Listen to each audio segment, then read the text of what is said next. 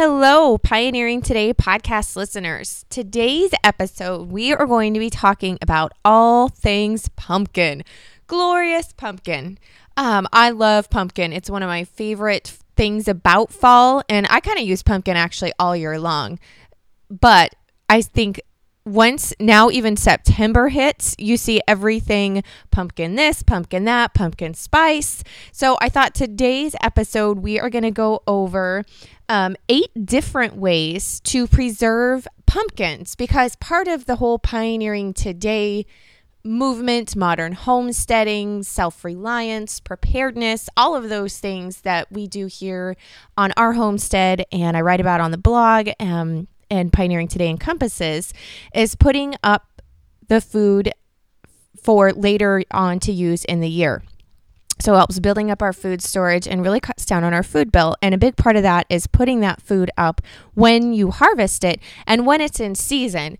So we do a really large garden here, but one thing I didn't grow this year because quite frankly, I just run out of room. I want to plant so many things, and each year I add in new things to plant that I end up running out of space. So we didn't plant pumpkins this year, but my folks did. In fact, they had, I want to say like 22 pumpkins, and they're the sugar pie pumpkins. Those are the smaller pumpkins, and they are sweeter. So they're generally used more for baking and that kind of a thing. So they don't get as large for carving, but you can let some of them get larger and they'll grow larger and you can use them for carving as well. So we really do prefer to use the sugar pie pumpkins for most of our cooking and baking. So that will be in reference to most of the things that we would preserve as far as pumpkins go. So we'll be talking about that today. And so my parents did 22 pumpkins, and so they were very gracious and let me have about 6 of those. So if you didn't grow pumpkins, I would recommend trying to find a local farm. Usually there's tons of pumpkin farms going right now, pumpkin patches on Facebook. That's a lot of what I see is the really cute little fun pictures with kids at the pumpkin patch. So if you can find a local organic farmer pumpkin patch, go and grab yourself some pumpkins, and then we're going to get to preserving them. So the first method that we have with our pumpkins is going to be root cellar or cold storage. So one of the things that you want to make sure that you do when you're picking out your pumpkins for root cellar or to have it stored, so that if you're not going to be cooking it right away and using it, is you want to make sure that it's mature. And this is going to go the same for if you're harvesting your own pumpkins and bringing them in, depending upon your zone and your weather and what's going on right now where you live.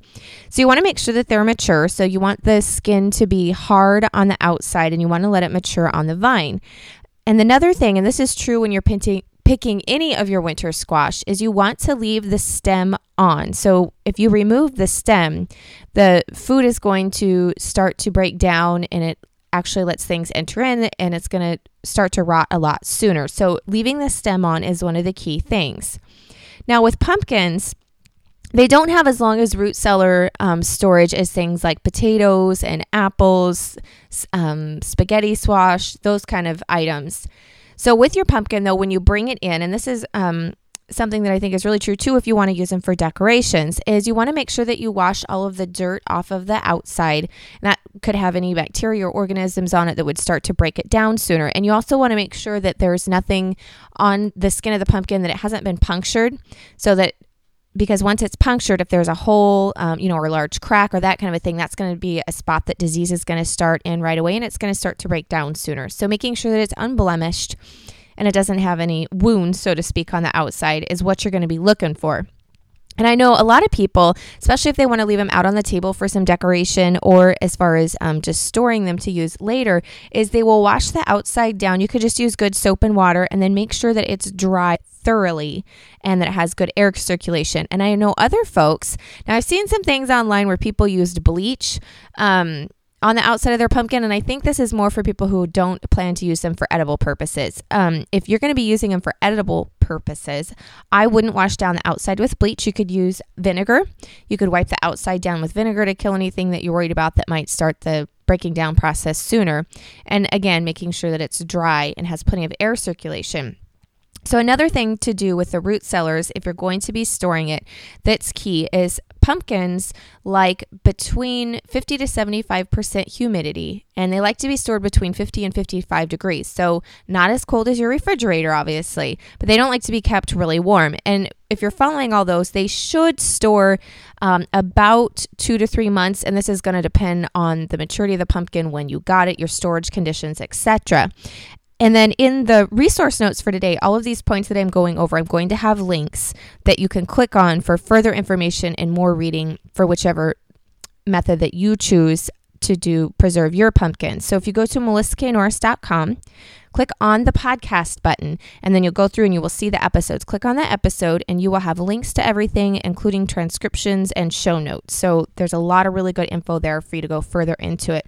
So I have a link actually to a site that talks all about root cellaring, root storage, cold cellar storage for pumpkins, winter squash, and all your different. It's a great resource with charts that you'll want to check out. So the next option that we have for preserving our pumpkins is, of course, we're going to cook the pumpkin. And there's 2 ways to cook pumpkins. A lot of folks just will, you'll open it up like you're going to carve a jack-o'-lantern, and you'll scoop out the seeds and the stringy insides, and then they will put either, if depending on the size of the pumpkin, they'll chop it in half, and you'll put it face side down in a roasting pan with like a 1/2 inch to 1 inch of water, and then you'll bake it and roast it that way until it's soft, and then you'll scoop out the insides, and there is your cooked pumpkin. Now, that's the way that I've always done it, but I'm very curious and excited to try another method to see which I think is actually easier. So if you've tried both methods, I would love to see in the comments, or shoot me an email, which one you prefer. The other method is you take the pumpkin whole and you just put it in the oven and you bake it at like 400 degrees. Depending upon the size of the pumpkin, it can take, a couple hours or so until it's cooked. And then you can just insert like a knife into it to make sure, feel that it's soft and that there's no resistance. And it goes all the way through. Very similar to doing like a baked potato. And then you pull it out and you let it cool down enough, because obviously it's going to be really hot inside if you try to cut it open right away. It steam burns. And then once it's cooled down enough, then you cut it open and you scoop out the seeds, and then you have your cooked pumpkin puree. And that way you're not really doing any chopping beforehand or peeling. So I'm going to be trying that, and I'm also going to link to some tutorials for you on how to do the whole roasted pumpkin method. And then I also have another great link, and that's cooking a whole pumpkin outdoors if you have outdoor fire cooking. So that's great for like a preparedness thing, or if you're camping, that kind of a thing. So I love outdoor. I love the primitive methods of learning how to do things. It's a passion of mine. You might have noticed if you've been a listener for very long. So I will also link to that tutorial on how to cook your pumpkin outdoors in a fire.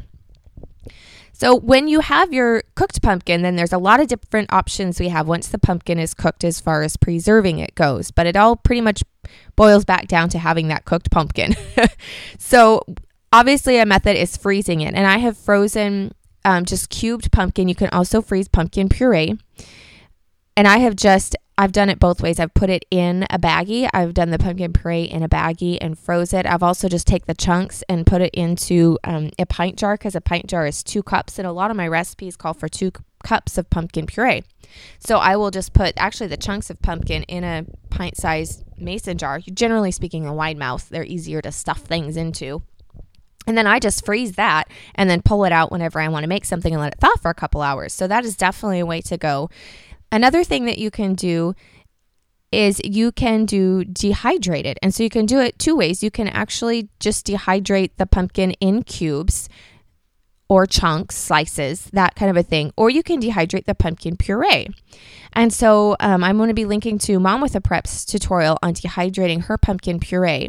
And so she purees it out and then spreads it out flat on her dehydrating sheets, and then she dehydrates it, and then she grinds that. Once it's totally dehydrated down, she grinds that up into a powder, and then you can reconstitute that. She has good directions for that and how she uses that, and she also has some recipes for using the dehydrated pumpkin.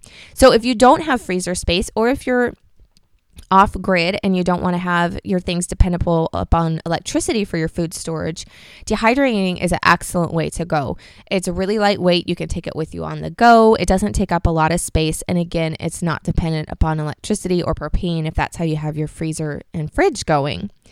Then another option, and this is kind of going off of right along with the dehydrating, and I love this idea, especially for kids' lunch boxes. I'm always looking for healthy things to stick in my kids' lunches that I know they will eat and enjoy.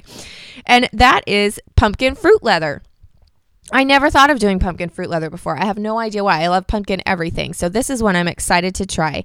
And I will link to the recipe in the show notes for that for pumpkin fruit leather. And so basically you take pumpkin puree and some applesauce and spices, and then you put that on your dehydrating trays and you dehydrate that and make it into fruit leather. So I think that is a fabulous way to preserve and use your pumpkin. Now, we're going to be talking here about pumpkin butter, but we need to address this, you guys, because I am seeing a lot of things on Pinterest where people are canning pumpkin butter.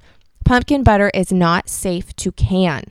Pumpkin butter is fine to make, use fresh, you can freeze it, but it's not safe to can. And there's a couple reasons for that, and I really want us to go over that today for safety.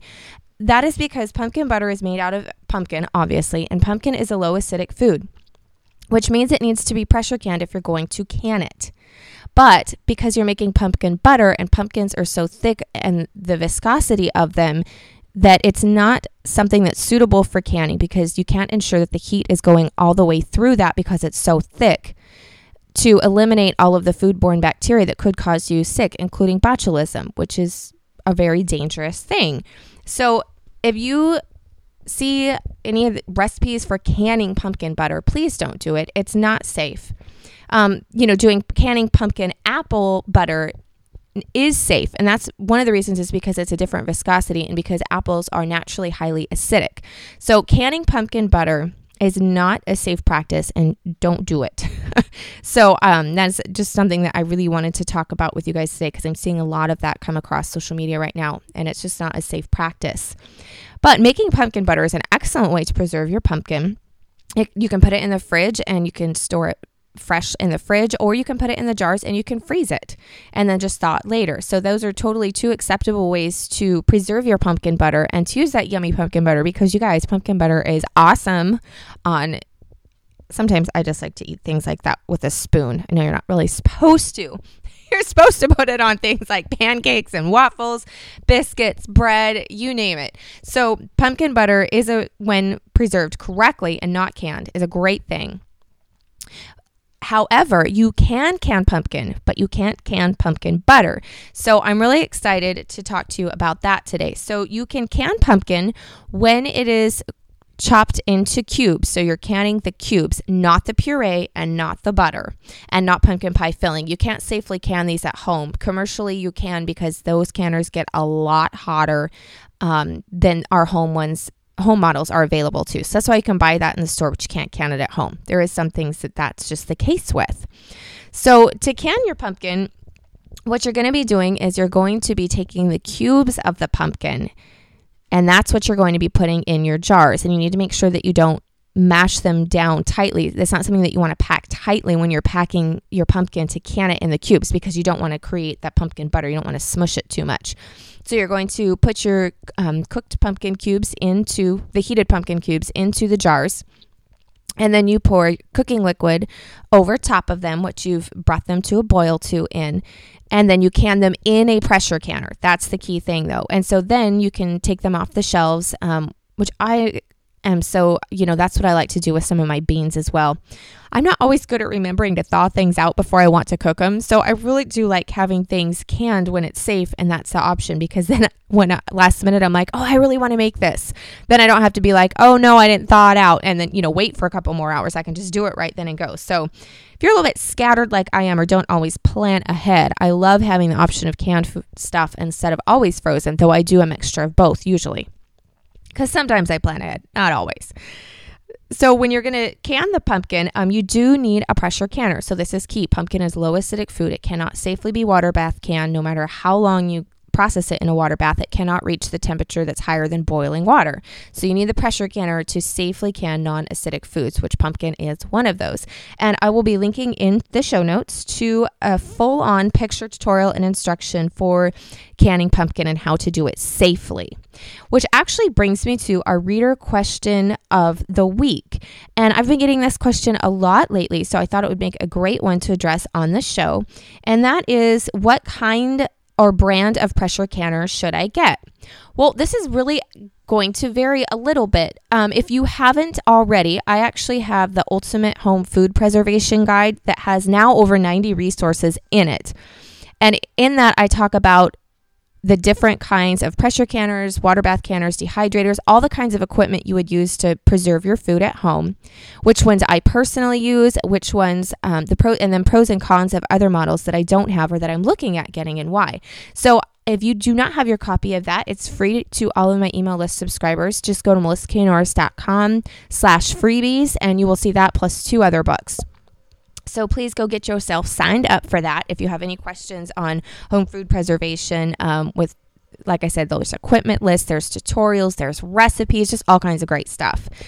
So brand of pressure canner. My pressure canner is, oh goodness, it's probably like 13 years old. It's the first one that I bought when we'd been just married a couple of years. And so it is a Muro pressure canner, and I'm not really sure that it's actually still available on the market. So the closest one that I have found from Amazon, which we are an affiliate with, is a Presto pressure canner, and I will link to that. And this pressure canner is what I would recommend if you're starting out with pressure canning, and it's a more economical option. So it has the rubber gasket on it, and you can get them for under $100 to get you started safely pressure canning. Now, the Cadillac, and I actually do not have one of these, but if I had the funds or if something happens to my pressure canner and I'm able to get a new one or I need to get a new one, this is the one that I would want to try, but I do not personally have one. And that is the All-American pressure canner. And the All-American pressure canner is, big surprise here, made in America, which I love.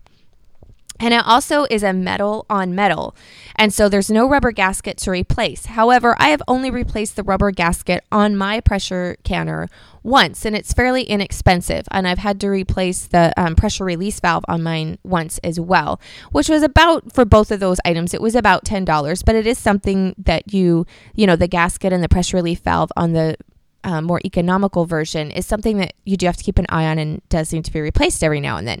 However, with the All-American pressure canner, those are kind of, like I said, those are the Cadillac, the elite of canners. They will last for years, decades. They're something that you can pass down. You can get them really large. You can do you can stack 2 rows of things when you're canning in them. So that is something that is on my wish list, quite honestly, is the All-American pressure canner. So if you have the funds and you're starting out and you want to go, gung-ho and jump into it and you want the really good equipment, then I would say try out the All-American.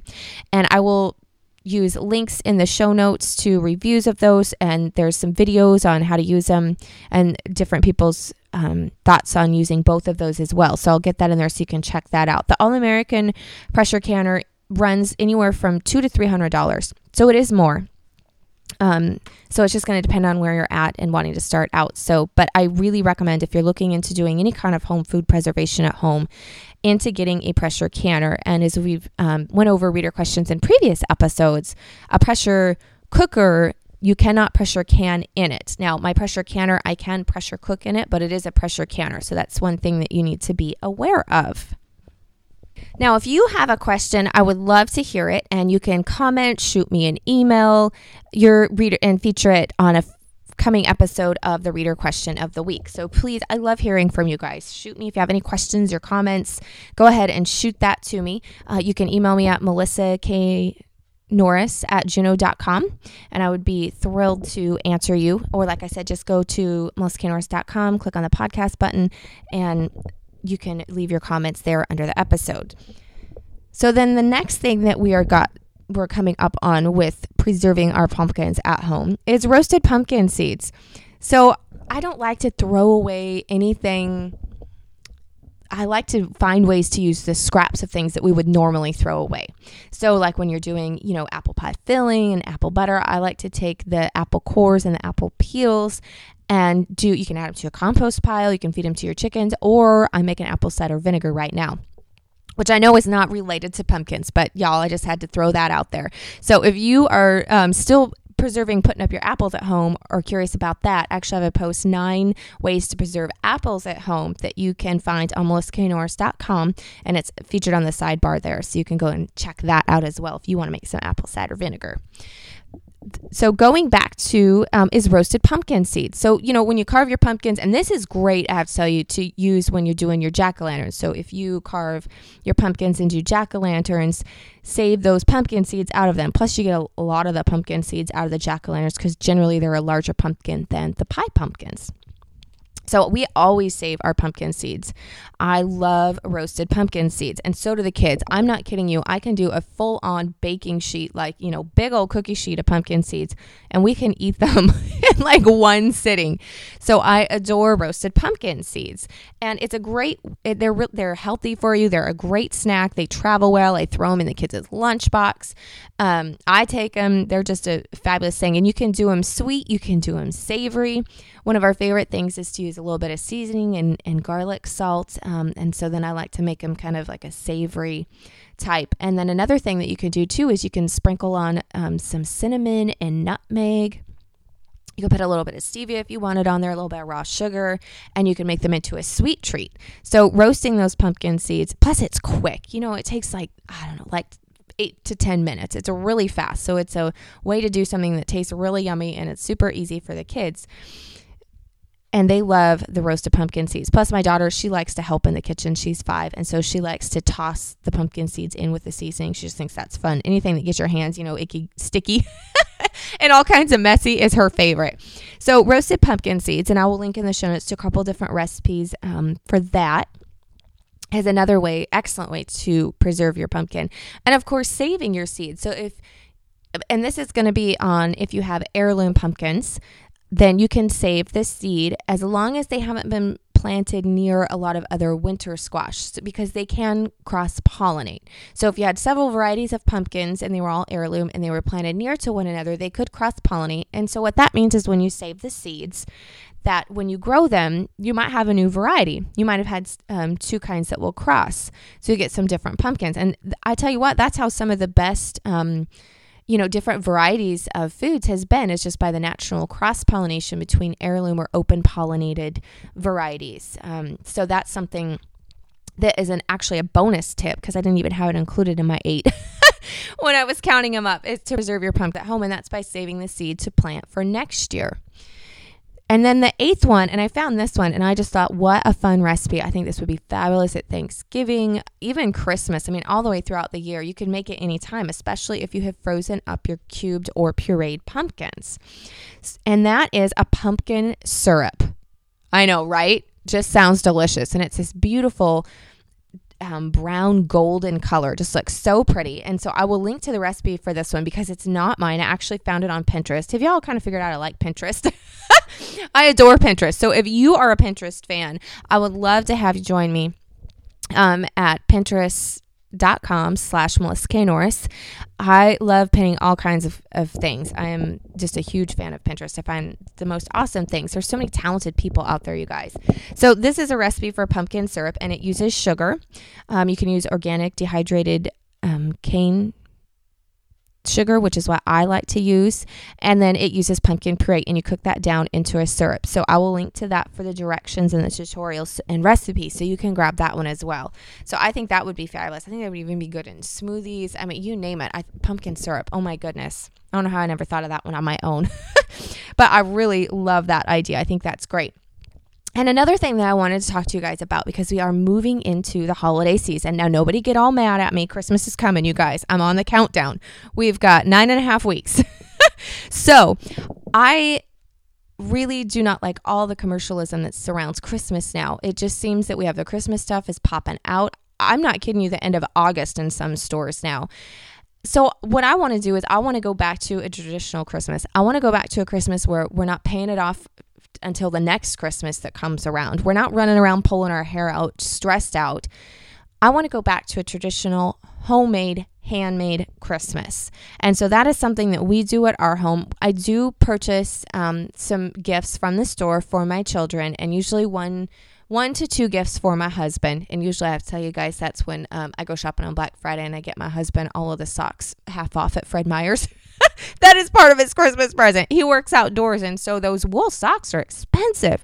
So I usually try to get him enough socks for the year, and that's part of his Christmas present. So even though it's store-bought, it's very practical. So those are the only gifts that I buy usually from the store when we do gift giving. Everything else is homemade or handmade. And so I thought it would be fabulous because I know I'm not the only one who feels this way. I know everybody else wants to get back to the true meaning of Christmas, which for me is faith, celebrating the birth of Jesus Christ, family, loved ones, and just spending time together. And really that is the best gift we can give, is time and love and relationships with people instead of things. So though I do like to give small gifts and homemade gifts that I know that people appreciate and that they can use and that will benefit them and their life. So that sounds like something that you're interested in, we are having an entire homemade Christmas here at Pioneering Today. And so I'm actually creating an event. I'm working with 8 other bloggers. And so we are going to do 8 weeks of do-it-yourself tutorials, recipes, gifts, all things that can be handmade at home and that are fabulous that people are all actually going to want. In fact, I'm so excited for some of the tutorials that are coming up because they're things that I don't know how to make and I haven't done before, but I've wanted to. And when I saw the idea, I'm like, oh my gosh, I can't wait to make that. I know exactly who's getting that. So if that is the kind of Christmas that you want to have and you want support, go to melissaknorris.com and you will see the button right there on the sidebar at the top, and you can sign up for a handmade Christmas. And so you will be getting emails sent to you once a week with supply lists, shopping lists for if you don't have the supplies already at home, and the tutorials. Plus, we have an entire Pinterest board devoted to homemade Christmas. So I will provide a link in the show notes to that. Pop on over that, get even more ideas. And we created a Facebook group. So that's where everybody can join, and all throughout up until Christmas, you can jump in, ask questions, share your ideas, and encourage one another, which is what I really want this to be about, is encouraging one another. So I really hope that you will join us for the Homemade Christmas series. I'm super excited about it, and I can't wait to see what you all guys have, because we all have ideas.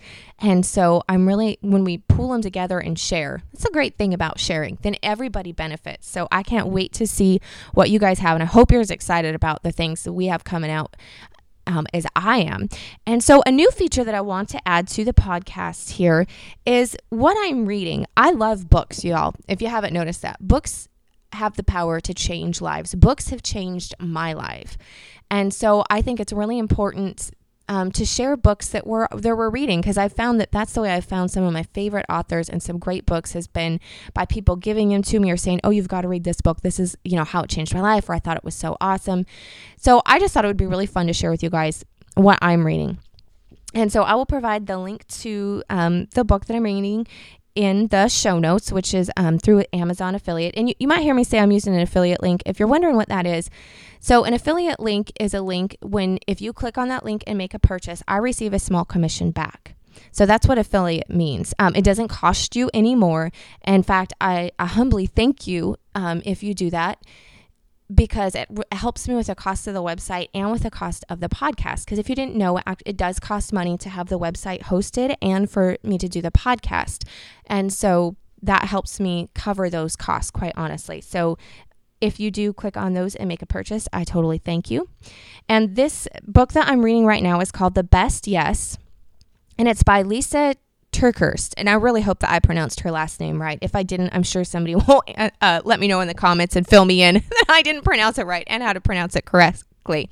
So Lysa is, if you've ever heard of Proverbs 31 Ministries, she is the president of that, and she has a lot of books out. But what I really liked about this book is it's called Making Wise, The Best Yes, and then the tagline, it says, Making Wise Decisions in the Midst of Endless Demands. So especially going into the holidays, but right now in my life, you guys, I have just felt really overwhelmed with, running the website and the blog and a podcast, which I love. Do not get me wrong. It is something that I enjoy, and I feel it's a passion of mine, and I really like to share all this stuff with you guys. But I do still work outside of the home, 25 to 30 hours a week. We have the homestead, the canning, kids, husband, all of us. We all have demands. I'm probably no busier than you are. We all have things that are going on. But knowing how to pick and choose what's really important and what I need to be focusing on instead of trying to do everything. Because I'm one of those people, I can help, I can do that. I like to help people. I'm a people pleaser and a helper. But sometimes we can just spread ourselves so thin that we can't help anybody, including ourselves. And so that's what really drew me to this book. And I'm really loving it. It's biblical based.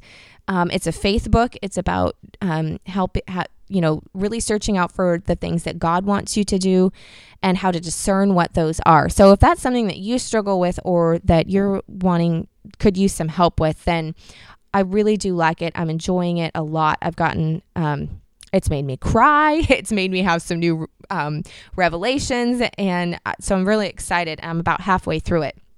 So that is what I'm reading this week, is The Best Yes by Lysa TerKeurst. And thank you so much for joining me. And I hope that you sign up and I get to see you on the Homemade Christmas this year.